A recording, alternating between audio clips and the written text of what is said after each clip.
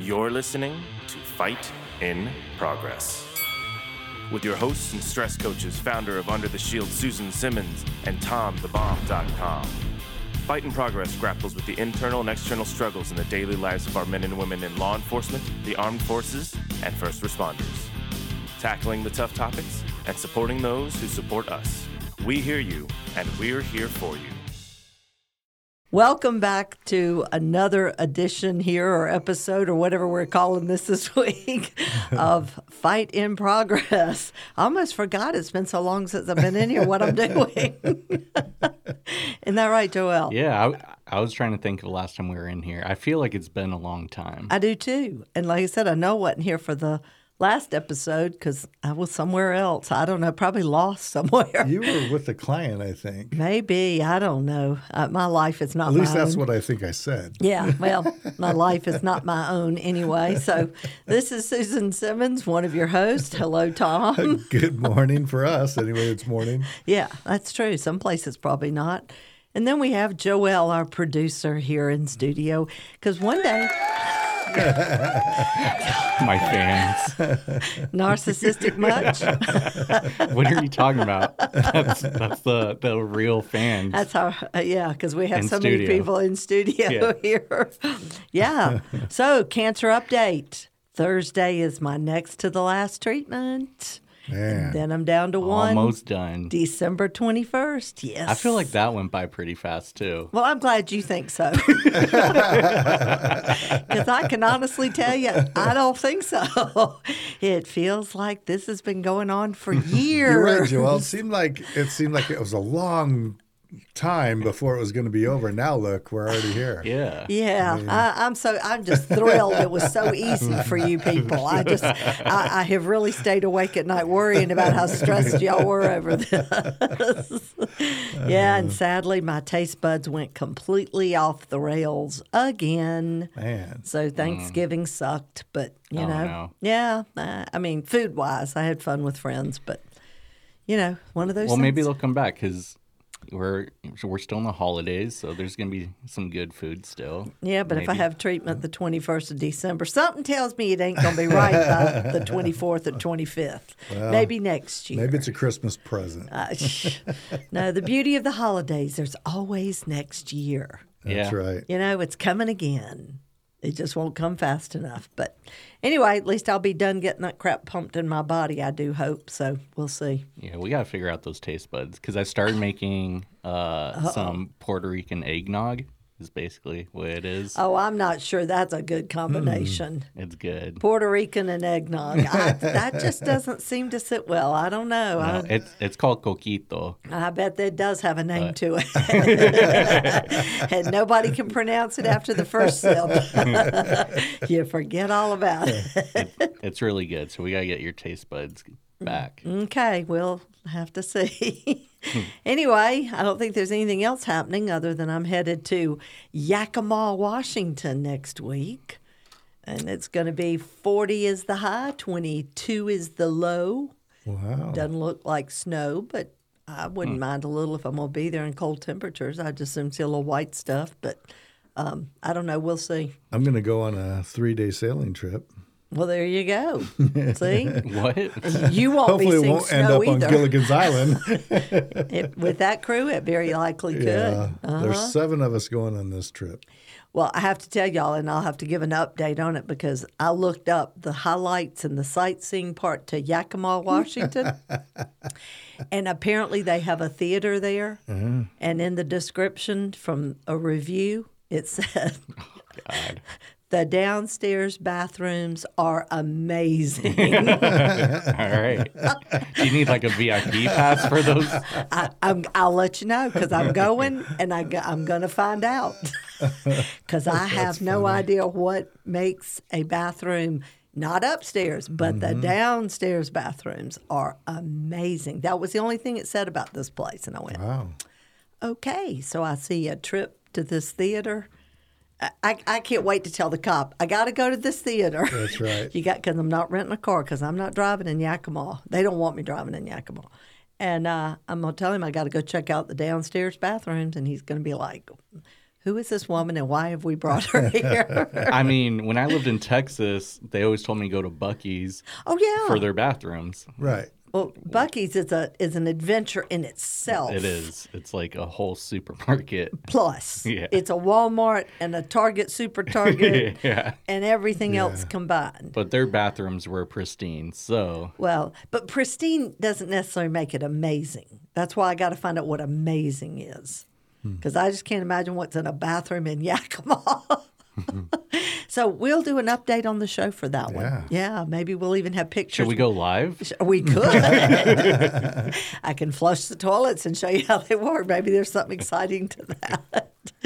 Anyway, getting to our guest today, we have someone from over in my part of the world. So he and I do not have a language barrier. The rest of y'all may not understand a word we say. But according to my pastor, he's in God's country, but that is different from the Holy Land in Alabama. But he's in Tennessee. At least he's in the right part of the world. And it ain't Georgia. Because I may not even be discussing Georgia next week. We'll see how it goes on Saturday, but I'm going to say Roll Tide anyway. And that was a heck of a game this past Saturday. So I found out how strong my heart was in the last 43 seconds of a football game. But anyway, we want to welcome Jason Johnson and your nonprofit is called K-9 Project. Project K-9 Hero. Project K-9 Hero. So you're talking my language when you start talking dogs here. I got a German Shepherd at home that I'll send to live with you if she doesn't learn to behave better. Well, I just want to say thank you. Thank you for having me, and it's an honor to be on your show today. And as we get in, remind me to tell you more about Yakima, Washington. Oh, yes. It's funny. I'd never heard of this place, and everybody I tell it to, they've all lived there. Somebody's been there, and I'm like, how did I miss out on all this stuff? Well, I hope that's a good story. Have you been to these amazing bathrooms? I know exactly where it is. I'm a former Yakima police officer, K-9 handler, and SWAT What? officer. No way. Oh, my gosh. I'm telling you, the world gets small. Is it worth the trip to those bathrooms? Well, if you're working with the police department, it's just going to be across the block down the street, about 1/8 of a mile away, so you'll be able to find it real close. But it's a historic theater, and they've kind of remodeled it. I haven't necessarily been to the downstairs bathroom, but I know they put in like good comedians and concerts and shows there, so I know they keep it up pretty well. Nice. Well, I'll let you know how the downstairs are from the upstairs ones, but I'm actually there with the sheriff's department teaching for them for 2 days. But yeah, a cop. They all remember me there. I left in 2008 when I went overseas with the government, but I was there from 2003 to 2008 at that department, and was involved with the FOP there. Was on the executive board and all that stuff. So they all know me really well there. But does that mean I should drop your name or I shouldn't drop your name? You'll be fine. The sheriff knows me well, and everything. It's as long as they've been working pre-2008, they'll know who I am. Okay. Other than that, I can't say that they will. Well, I said I don't even know how they found me, but apparently they've had a lot of violence and stuff there with the sheriff's department. A lot of critical incidents that the deputies have been involved in and stuff. So there's a lot of gang-related activity in Yakima because of it's a agriculture area there in the valley because of the hops in the fields and things, which bring in different communities. You have a lot of gang-related communities moving up from different areas, whether it be out of the United States or different states, and they kind of bring that culture with them. And that's what's kind of related to the gang problems in Yakima, in my opinion, and why the mothers and fathers are out working in these agriculture environments. The young teenage kids are the problem. It's not really an adult gang problem. It's a young teenage kid problem there in Yakima. So as a former, I was the first narcotics K-9 handler they had on patrol with my dog Flash there. Wow. So and then, like I said, I was on the SWAT team as well. And I was know the area very well. It afforded me the opportunity to actually get into running what I do today with Project K-9 Hero. Nice. And for our listeners, this was all planned. We did all this research beforehand. This was a nice segue. I don't know what Joelle's talking about because I didn't have a clue. But I'm just finding out, and the older I get, the smaller this world gets, and all that. Yeah. Because I'm very familiar with that part of Washington, but I'd never heard Yakima before. Because It's really Lethbridge. Yeah, it's really one of the biggest communities between Seattle area and Spokane. I mean, for the middle of the state, it's probably the largest city between the two on the each end of it. It's too bad you're when going. I think I worked there, I think it was population 80,000, but the daytime population is 250,000 because everyone comes in town to work. Oh wow. I think that was the numbers back then. I don't know what they are today. Now, this isn't the time of year that the hops are all growing, right?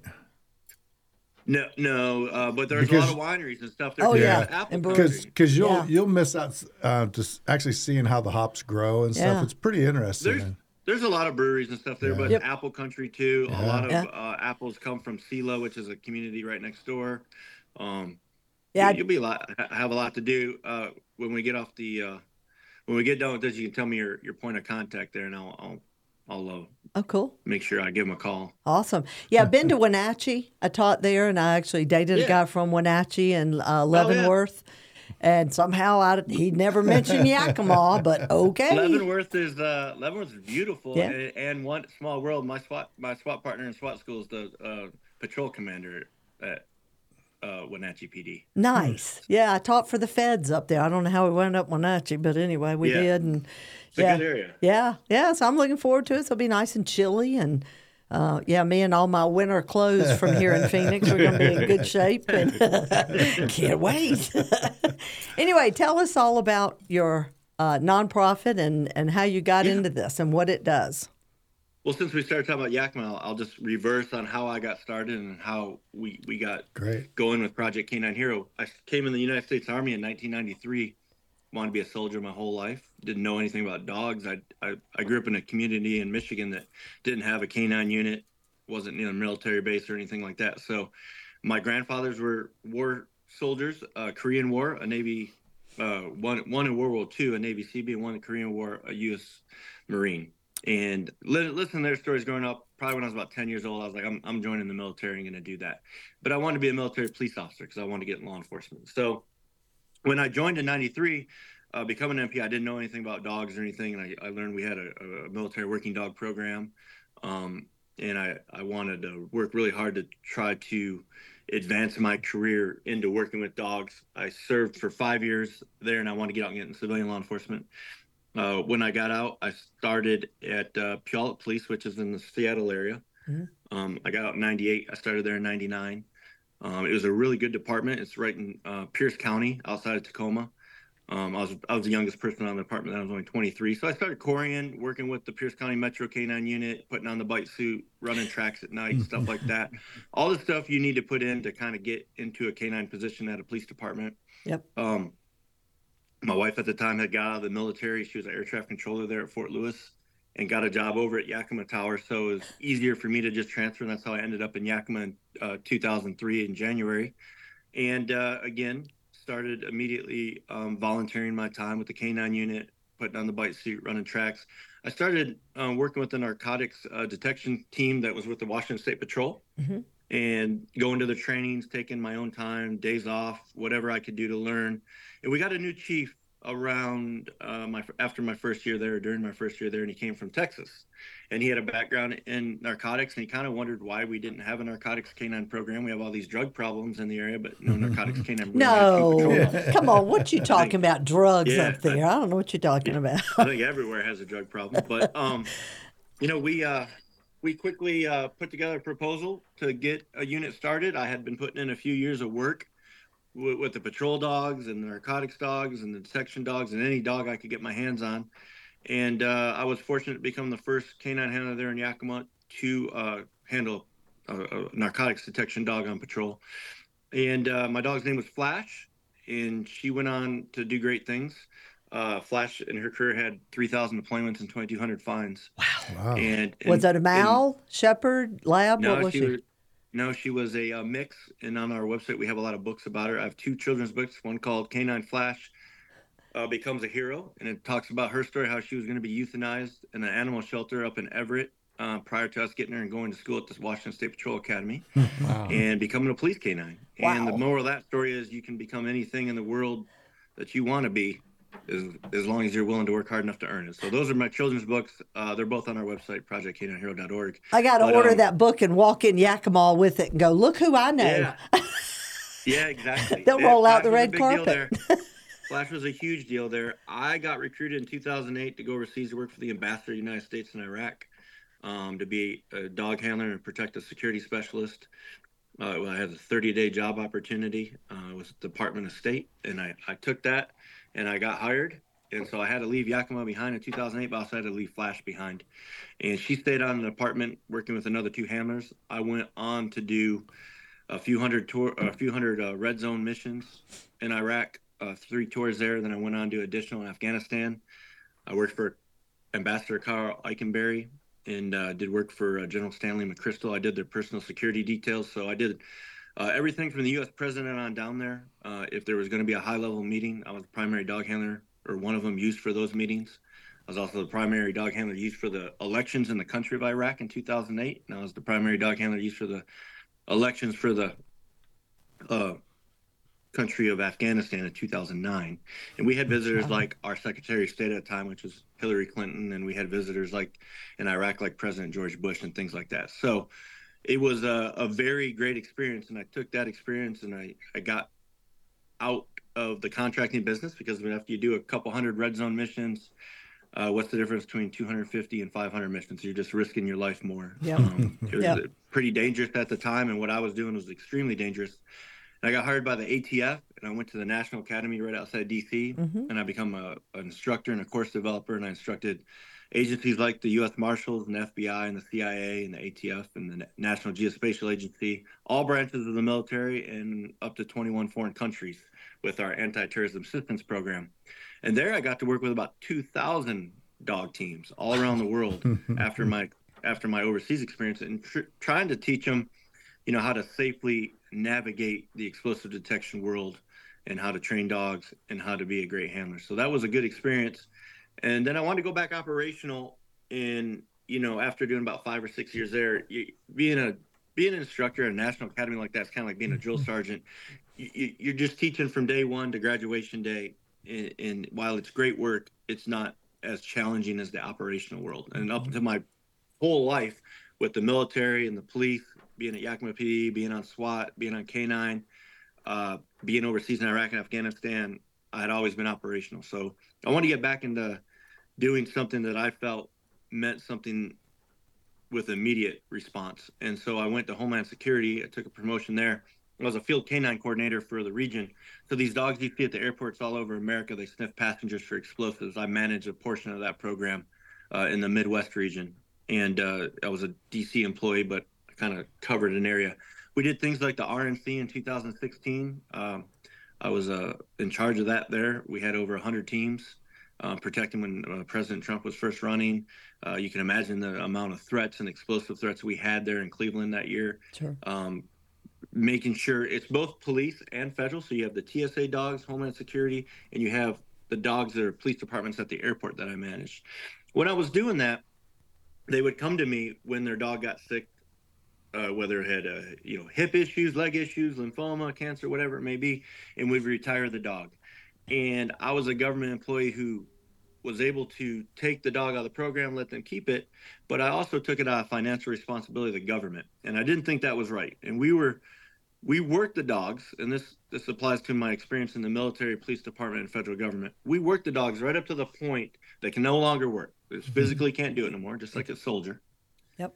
And then we're done with them, and we wash our hands with them, and we give them to the handler. If the handler can take them, if not, we find another resource for them, but we do not pay anything for them. That goes for our military and our federal law enforcement at 100%. And then there's some agencies that have like maybe a union or a certain fund that they try to help, but not every dog gets that kind of assistance. So I wanted to start an organization that was there to help them with their medical care, there to help them if they needed rehabilitation or rehoming so they didn't get euthanized.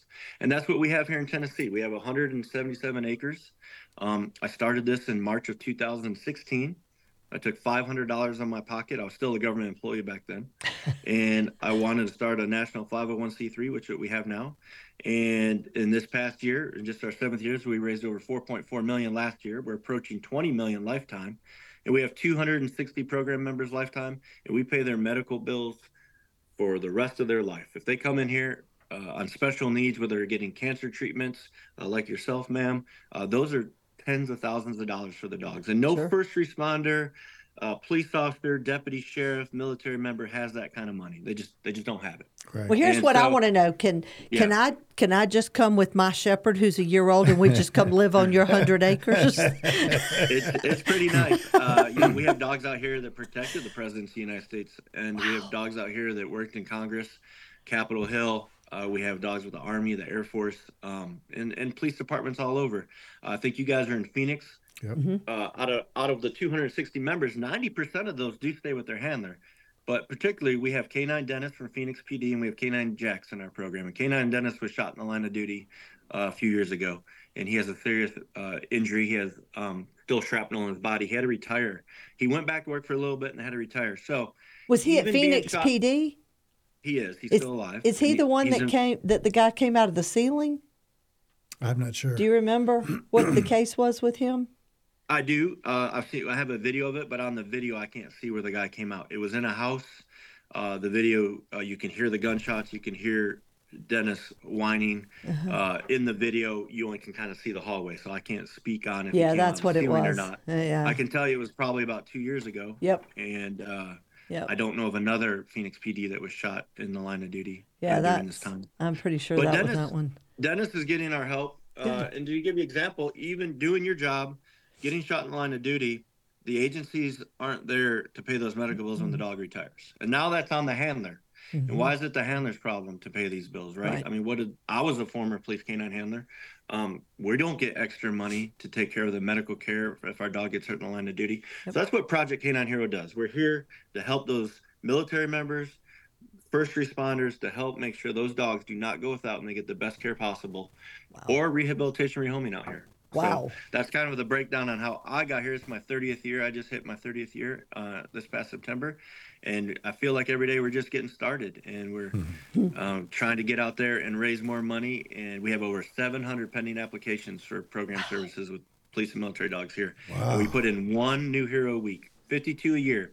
So I base that on special needs and financial burden. Like Dennis, he got shot in the line of duty. Sure. The other dog we have there is K-9 Jax, and Jax has a degenerative disease in the spine and back, where it just couldn't work no more based on kind of more of a genetic issue that can't be foreseen until they got older. And and I'm just giving you an example in Phoenix, Sure. And we look at an example in Yakima, but pretty much all around the United States with 260 members, we have them in all but 2 states right now.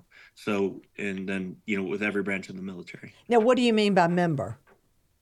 Member is a dog. The dog itself is the program member. Okay. And that dog is like K-9 Dennis or K-9 Jax. And that's who we're providing that medical care for life, food, and death benefit assistance for. But they don't necessarily live there with you. They could still be with the handlers. Only about 10% of the dogs that we have in our program need a place to go. Like I said, 90% do get to stay with their handler. They just need help with those medical bills. But then again, there's 10% that may be too aggressive, family issue, kids at home, bit the spouse, all kinds of reasons why they may not be able to stay there. How about just crazy? I got one just crazy. She's just nuts. We call them misunderstood. Yeah, I'm not going to let her hear you say that because she'll milk that for everything it's worth, let me assure you. Misunderstood. Yeah, Mac, 90 pounds, misunderstood. That's it. Yeah, no, she's going to be our therapy service dog here at Under the Shield. She's not but a year old, but she's 90 pounds. Oh, nice. And some days, really, getting a puppy during chemo probably wasn't one of my better decisions, but we're working it out. We're coming to an understanding. Now, do y'all let people come up and tour your facilities? We do VIP tours. We're not open to the public. We're in a gated community. It's secure. Like I said, some of these dogs, they're not only are they dangerous, but we as a government and society put a lot of money in their training. Some of them over $1 million, I'd say. We got K-9 Rip here in my office. He served with ATS Special Response Team 3. He was on the Dallas Fort Worth team, and he did over 300 high-risk missions all around the United States, taking down some of our most wanted criminals. And if you can imagine the amount of training we've placed into that dog or his specialties, we don't let just anybody come up here. And a lot of people want to volunteer stuff, but our organization doesn't work like that, unfortunately, because you got to know what you're doing. You got to be specialized. You got to have experience. These dogs are here for a reason. That means the military, police, and government can no longer take care of them. They couldn't handle them. And because of my 30 years experience, they rely on me, of all the things I told you, my background, to get here. Sure. To do that. Now, what kind of dog is he that you said's in the office with you? Rip is a Belgian Malinois. He's 13. The ATS Special Response Team does stuff like Hell's Angel search warrants. Some of the bigger missions where the local and state police agencies might be a little bit too big for him, but they do training with the Navy SEALs and Delta Force and every branch of federal government. So the amount of training we just, they're repelling from helicopters and all kinds of things. Sure. So we put a lot of time in those, and that's something that I need to protect as the founder and CEO of this organization, to make sure nothing happens to them while they're on this property. And that's why we're closed off to the public. Yeah, something tells me, too, it's probably one of the safest places in this country, too. It is. We got 11 patrol dogs here. And, I give back to the community, too. When I moved to this county in Tennessee, our local sheriff's office didn't have a K-9 unit. And, of course, they have a drug problem like the rest of the world, and I wanted to fix that. So we donated one to them, and now they have a K-9 unit that we funded. And nice. Fortunately, we don't have a lot of problems here anymore. Yeah, I bet you don't. Yep. You started just to say that you were 41 and...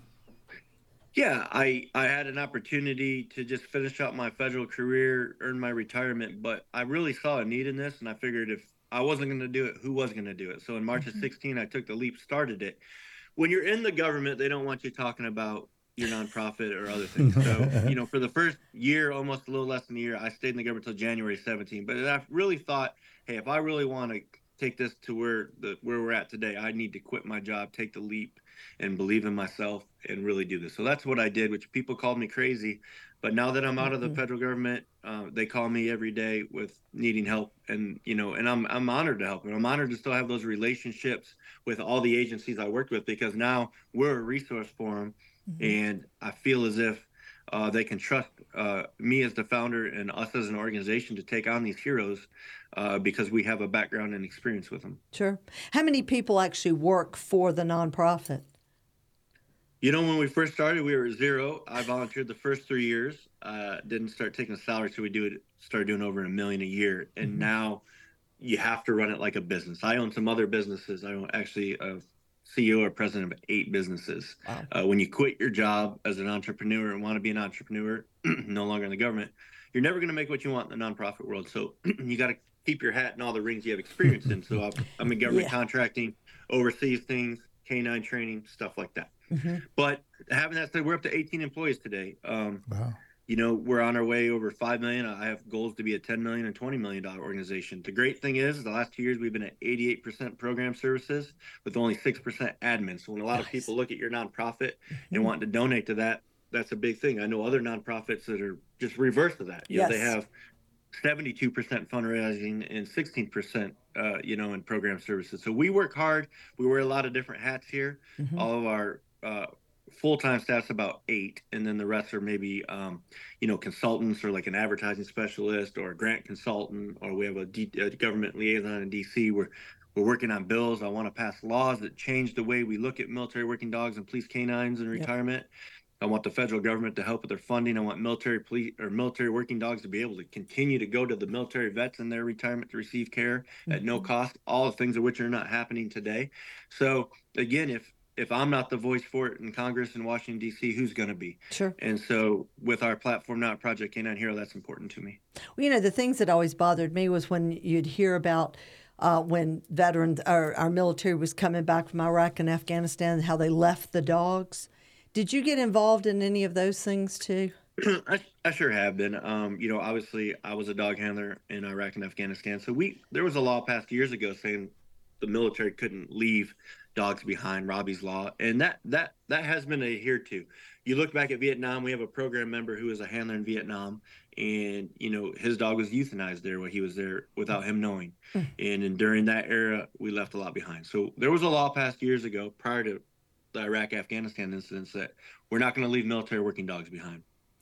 I can agree in my research and with my knowledge that didn't happen. However, we have contracts dogs with the DOD, Department of State, other government entities that belong to other companies who work for the government but are not government employees, who are not military working dogs. They're playing the same role. They do explosive detection. They guard our gates. Some of those were left behind on contract, yes. And I've done interviews with many news outlets. That when that came out, I did one with the Washington Post. And that's just unfortunate. And what in my experience, what happened is they were not allotted the amount of time they needed logistically to get the dogs out of there. Our government pulled the plug, as you know. They shut down the airport. They shut down the flights, and that is a failure to me directly at our highest level of government. Yes. If they had given the opportunity to get them out, they would have got them out. Yep. But they shut everything down. We closed down Bagram. We closed down right there in Kabul, and there was no opportunity to get them out. And I know a lot of organizations fought for a long time. Those were dogs who served as contract working dogs for entities, whether it be U.S. government or foreign government or allied government or NATO government.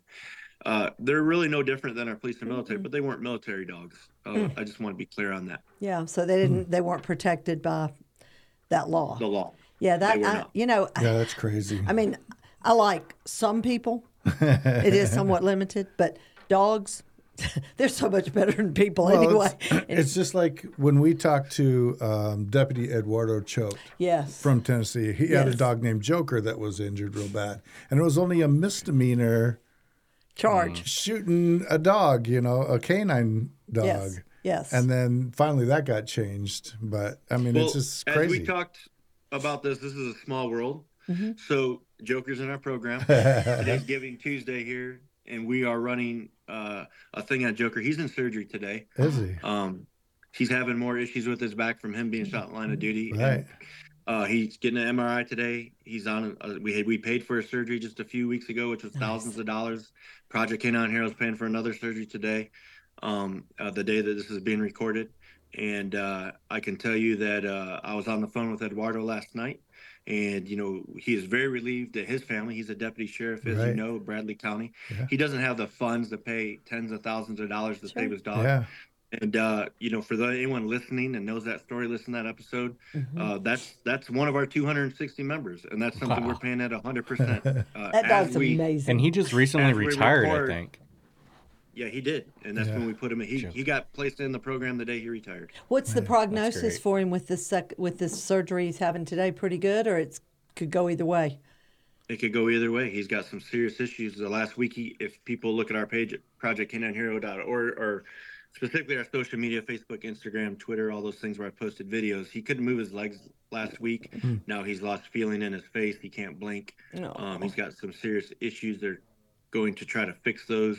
It's a 50-50, but as I told Eduardo last night, we at Project K-9 Hero are here to support him, and we're going to do whatever it takes to make sure he gets the best chance and best care possible. Man, we need to reach out to him too. I'm glad to hear at least this is what's going on, and we'll make sure we reach out to him as well. Yeah, they're up at University of Tennessee in Knoxville today at the medical center. Okay. Do you find that the veterinarians and these hospitals and places that specialize, especially in this very specific care, you're not talking about just any veterinarian can do this stuff.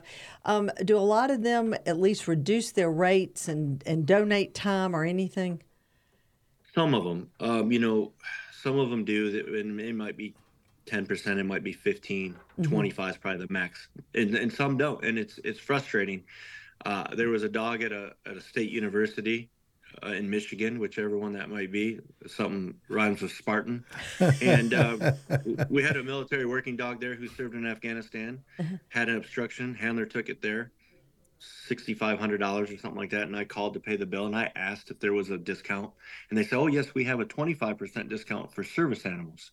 And then they went and checked and told me, well, those are for guiding eye or seeing eye only, not for military working dogs. And I asked to speak to the manager, and basically at the end of it, Wow. I paid full price. Wow.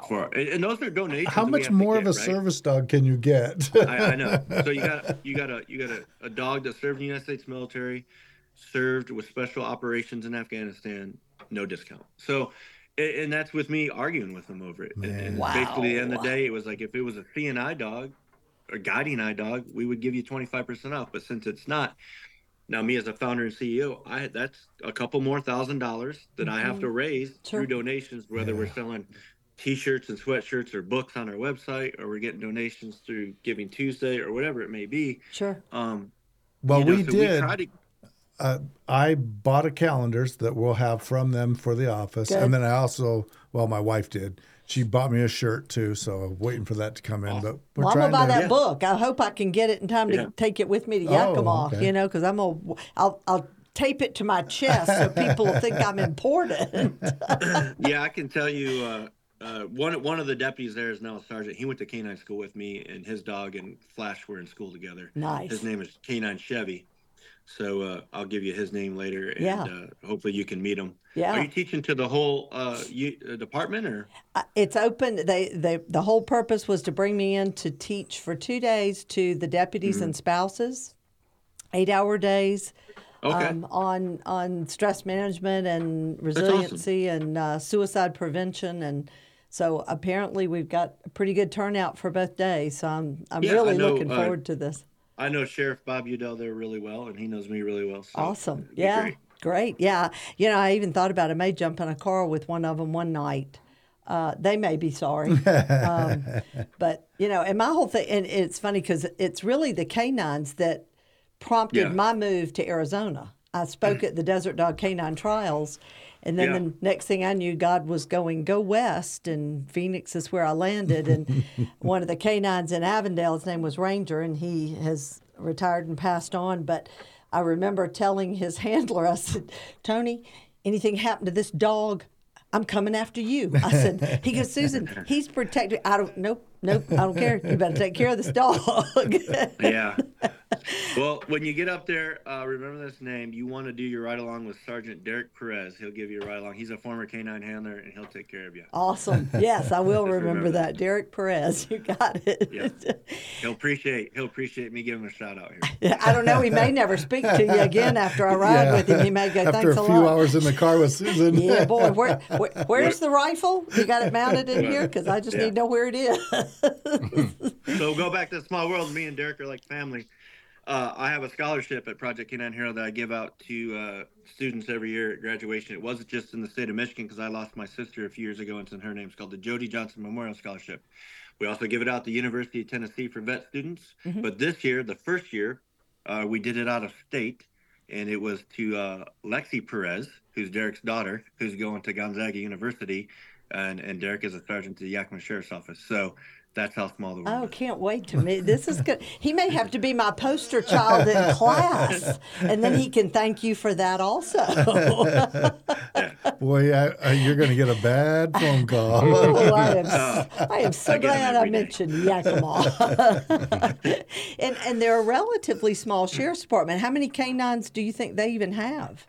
Well, when I worked there, they didn't have any, and now I think they have a couple patrol and some that maybe do narcotics. I don't know. It could be 2 to 4. I think they have at least 2. I think they have at least 2. Yeah, this is going to be fun. I'm really looking forward to this now.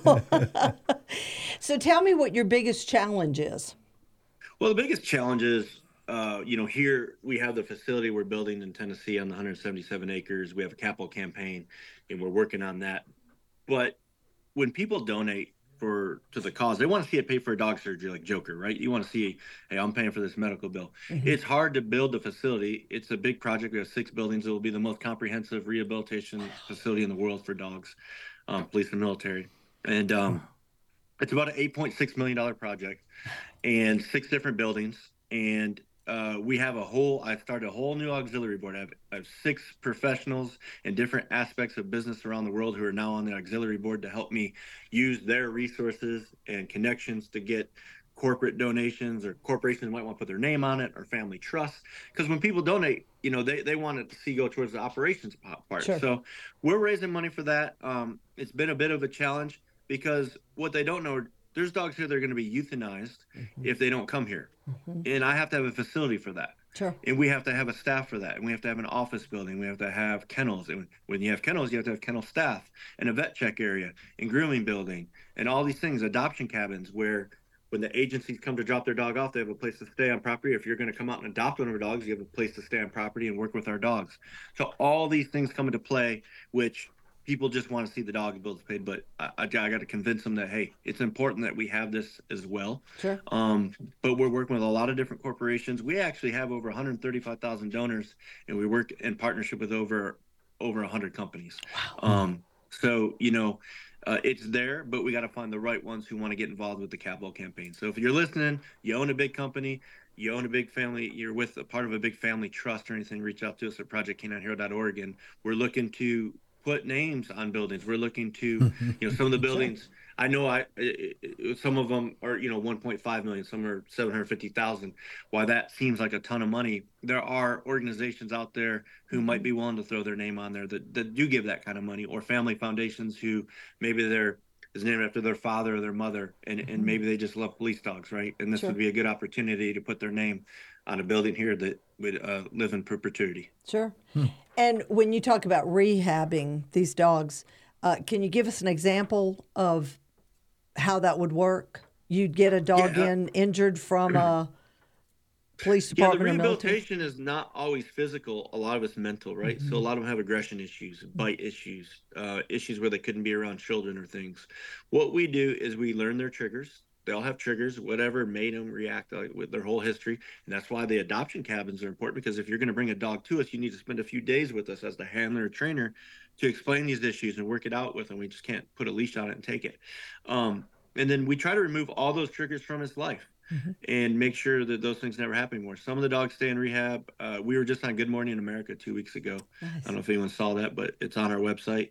On Good Morning America, we had the rehoming and adoption of military working dog Black. And he served in the Air Force at Grand Forks, North Dakota. He was a patrol explosive dog, and he was going to be euthanized. And when the government called me, they said, we are prepared to euthanize this dog today if you cannot take him. We got him down here. The trainer and kennel master brought him. And he's been here 18 months.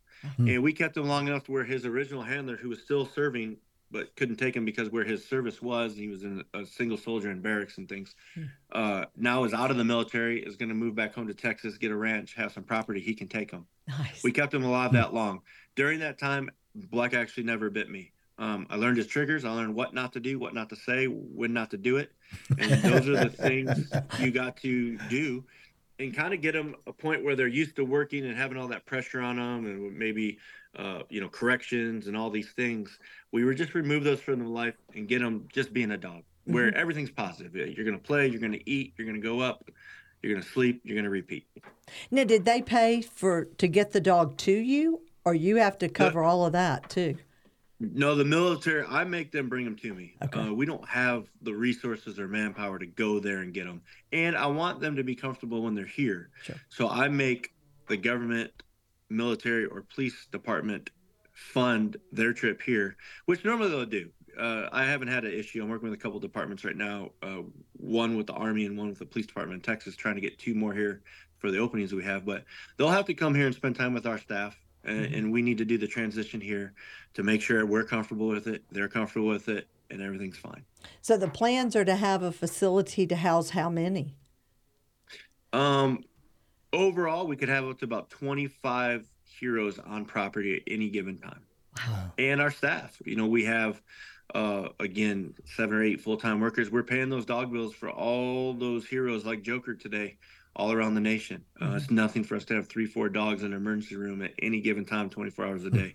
It's nothing for our organization to drop $10,000 before I get off this phone call with a bill. So we have to work hard, spread awareness, raise more money.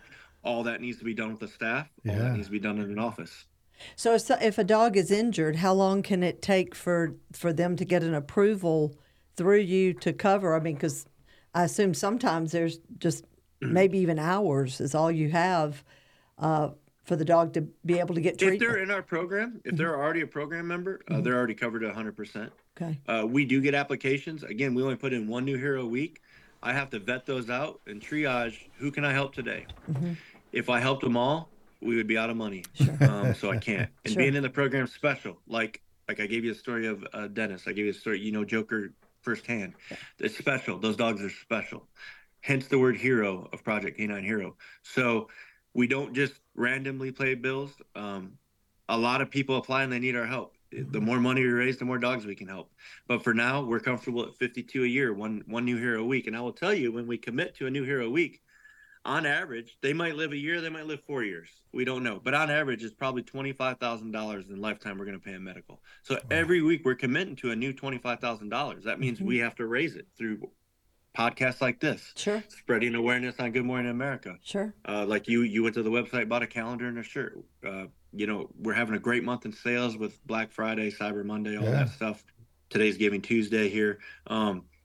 We've done over 1,600 sales on our website this month, and we're approaching $100,000. Nice. But that's only making up a portion of the 4.4 million we raise per year, right? So it's for me as a founder and CEO, I have to work hard. I have to be diverse. I have to get those corporate partnerships, work with those foundations, work with all the branches in the military and the police departments, and let them be stewards of our goodwill and tell people about, hey, this organization is saving my dog's life. So, to be honest with you, this isn't even my only podcast today. I have other podcasts today. I'm sure. And that's what I have to do to get my message out, to tell people. And I can tell you it's a lot better than when I was in the military. And as much as I love the military, being a police officer, working in the government, working overseas, this is so much greater fulfillment in my life. But I needed every one of those things to get where I'm at today. Sure. That's exactly right. Now, are the plans, do you want to expand to different parts of the country as far as having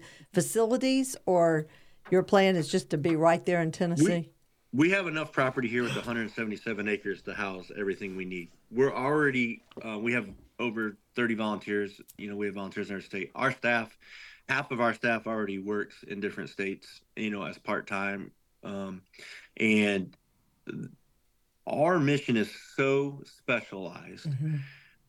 You're talking, when the military is going to put down a dog, they need a place to take it. It needs to come to one spot where we have that one team. If we just let them go anywhere, I couldn't tell you what's going to happen to them. And you can't oversight as much as you want to. Because these dogs come here because they've had a history of biting people, putting people in the hospital, injuring people.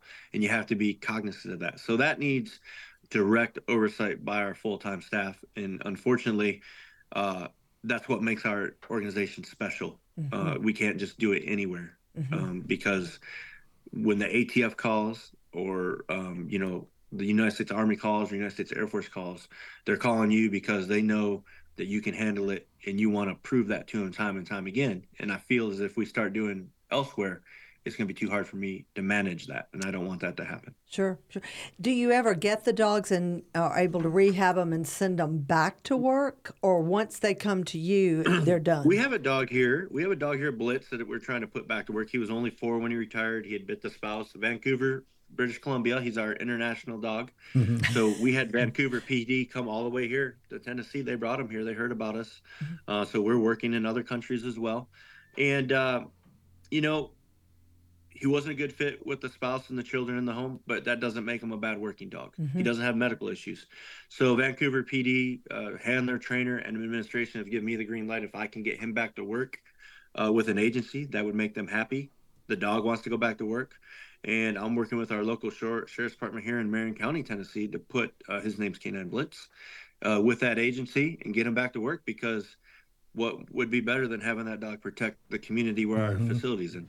I'm sure it was the spouse's fault. It wasn't the dog's fault. There are just some people that can't handle it. He had an ear infection, and it bothered him. And she come up and pet him on the head and hit the ear, and he didn't like it, and he grabbed her. So I would too. She didn't know, but these things happen, right? Yeah. They happen. Yeah. And that's why that doesn't make him a bad police dog. Not at all. Right. So that is part of your mission, though, that when situations like that happen, you can take them in and try to get them back out working rare. somewhere else. Most of the dogs are retired for a reason. We try to keep them retired. If the agency is okay with it and that's their wishes and I can do it, I don't mind. You got to look at the dog. He's 4 or 5. He's a stud. Yeah. He's ready to go to work. This dude, he had 200 captures and 27 street bites before the age of 5. Good for him. Wow. So he needs to be on the street arresting bad guys. Yes. Yeah. And so if that's the case, I'm more happy to oblige, especially here in my hometown community in Tennessee. Sure. Let's put them protecting the public. Sure. Absolutely. Wow. Well, is there another organization even similar to yours? Are you really competing with anybody on this? Because this is first off. There's a handful. There's about 4 or 5 organizations out there that do similar things. Some take in more contract dogs. Some take in more military dogs and rehome them. Some only pay dog bills. I think we're unique because we're paying dog bills and we're also have the rehab rehoming, which makes us very unique. We do food as well, and we do end of duty services. We do. If you go to our YouTube page at Project K-9 Hero, you'll see Sita's funeral. You'll see a ceremony for Axel. We do cremation. We do urns, and then what makes us really unique? Every handler in our program, we have a staff artist, one of the best pet portraits artists in the world, Nikki Furman, gets a portrait after their dog retires, and it's a custom portrait. And they each get to hang in their home. And you add all those things together. You add my background in with it, and you add the connections we have in the U.S. military and the U.S. government and the international scene. I feel that we're unique in that manner. While we're kind of doing a little different things. So I feel as if for what we do, we're the largest in the world. At the 4.4 million last year, because we do have the rehab rehoming, and we are paying the dog bills. So I want to keep that. Again, we got the 88% program services, 6% admin, 6% fundraising.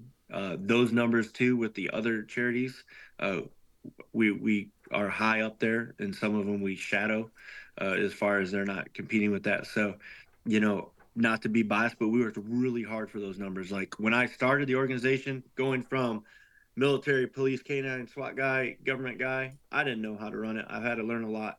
And so it took me years to get to that level of, of being a business person. Sure. And I hear a lot of people out there say, Jason, this organization, nobody takes a salary.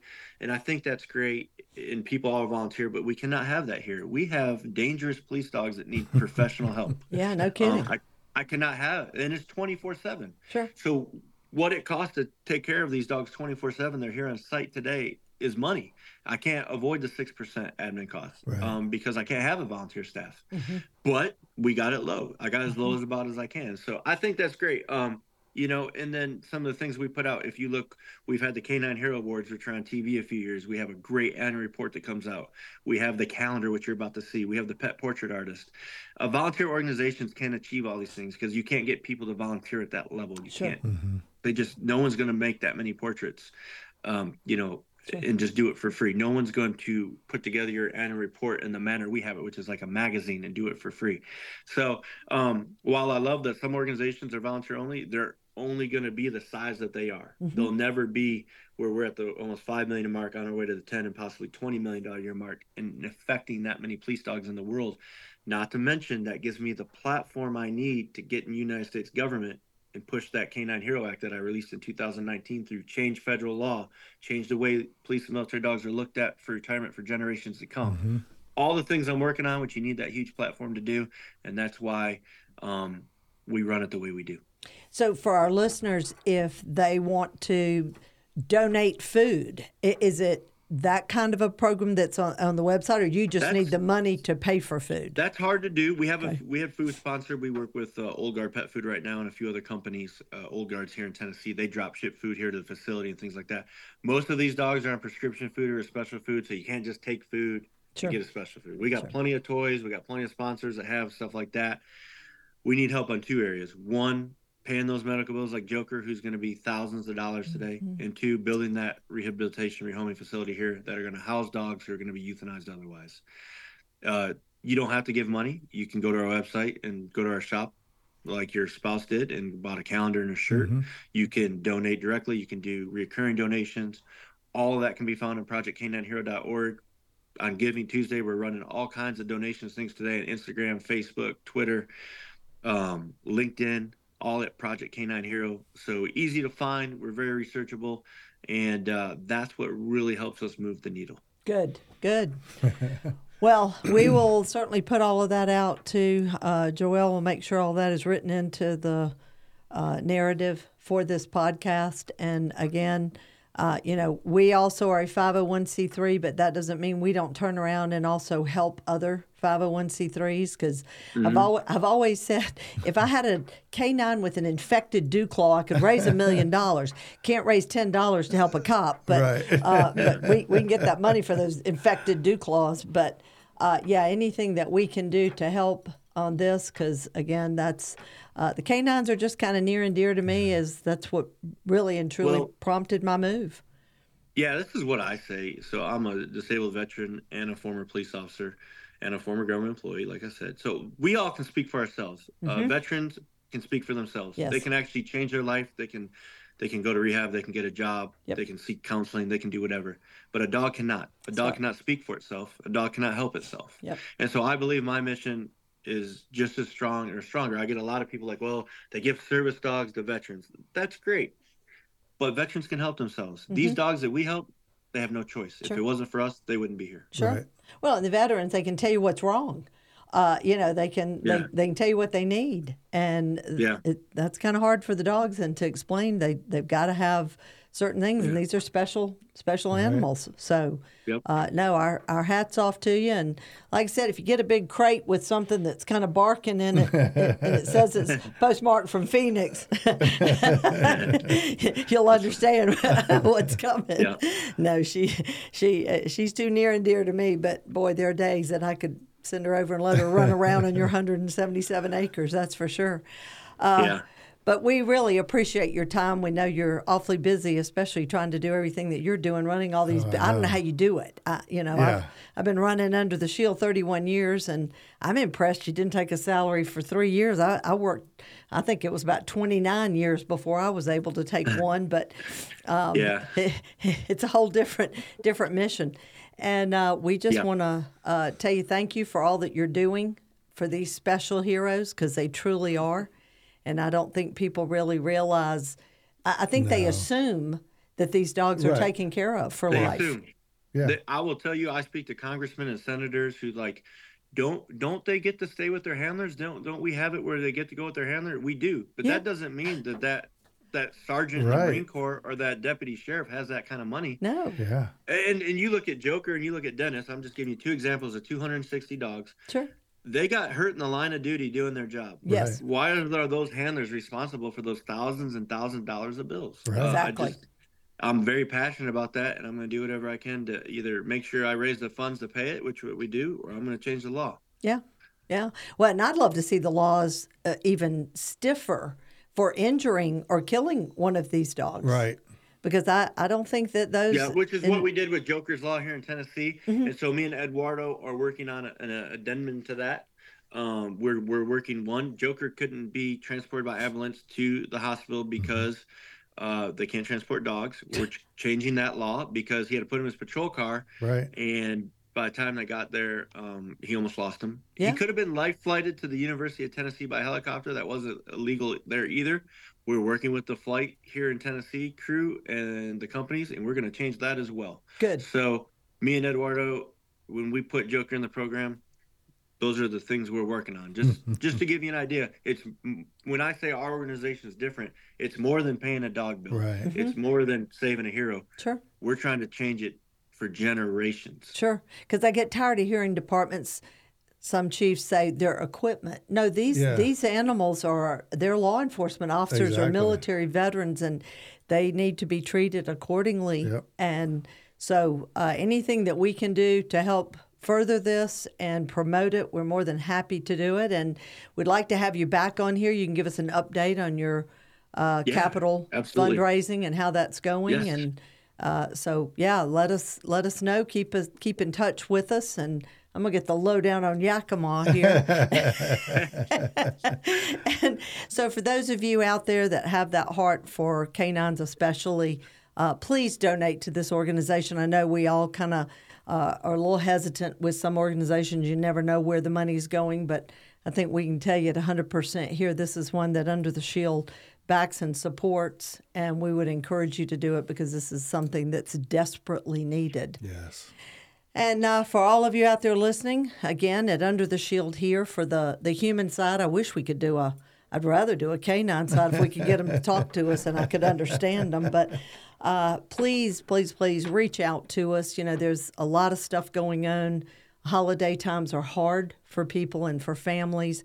And we're here 24/7, 365.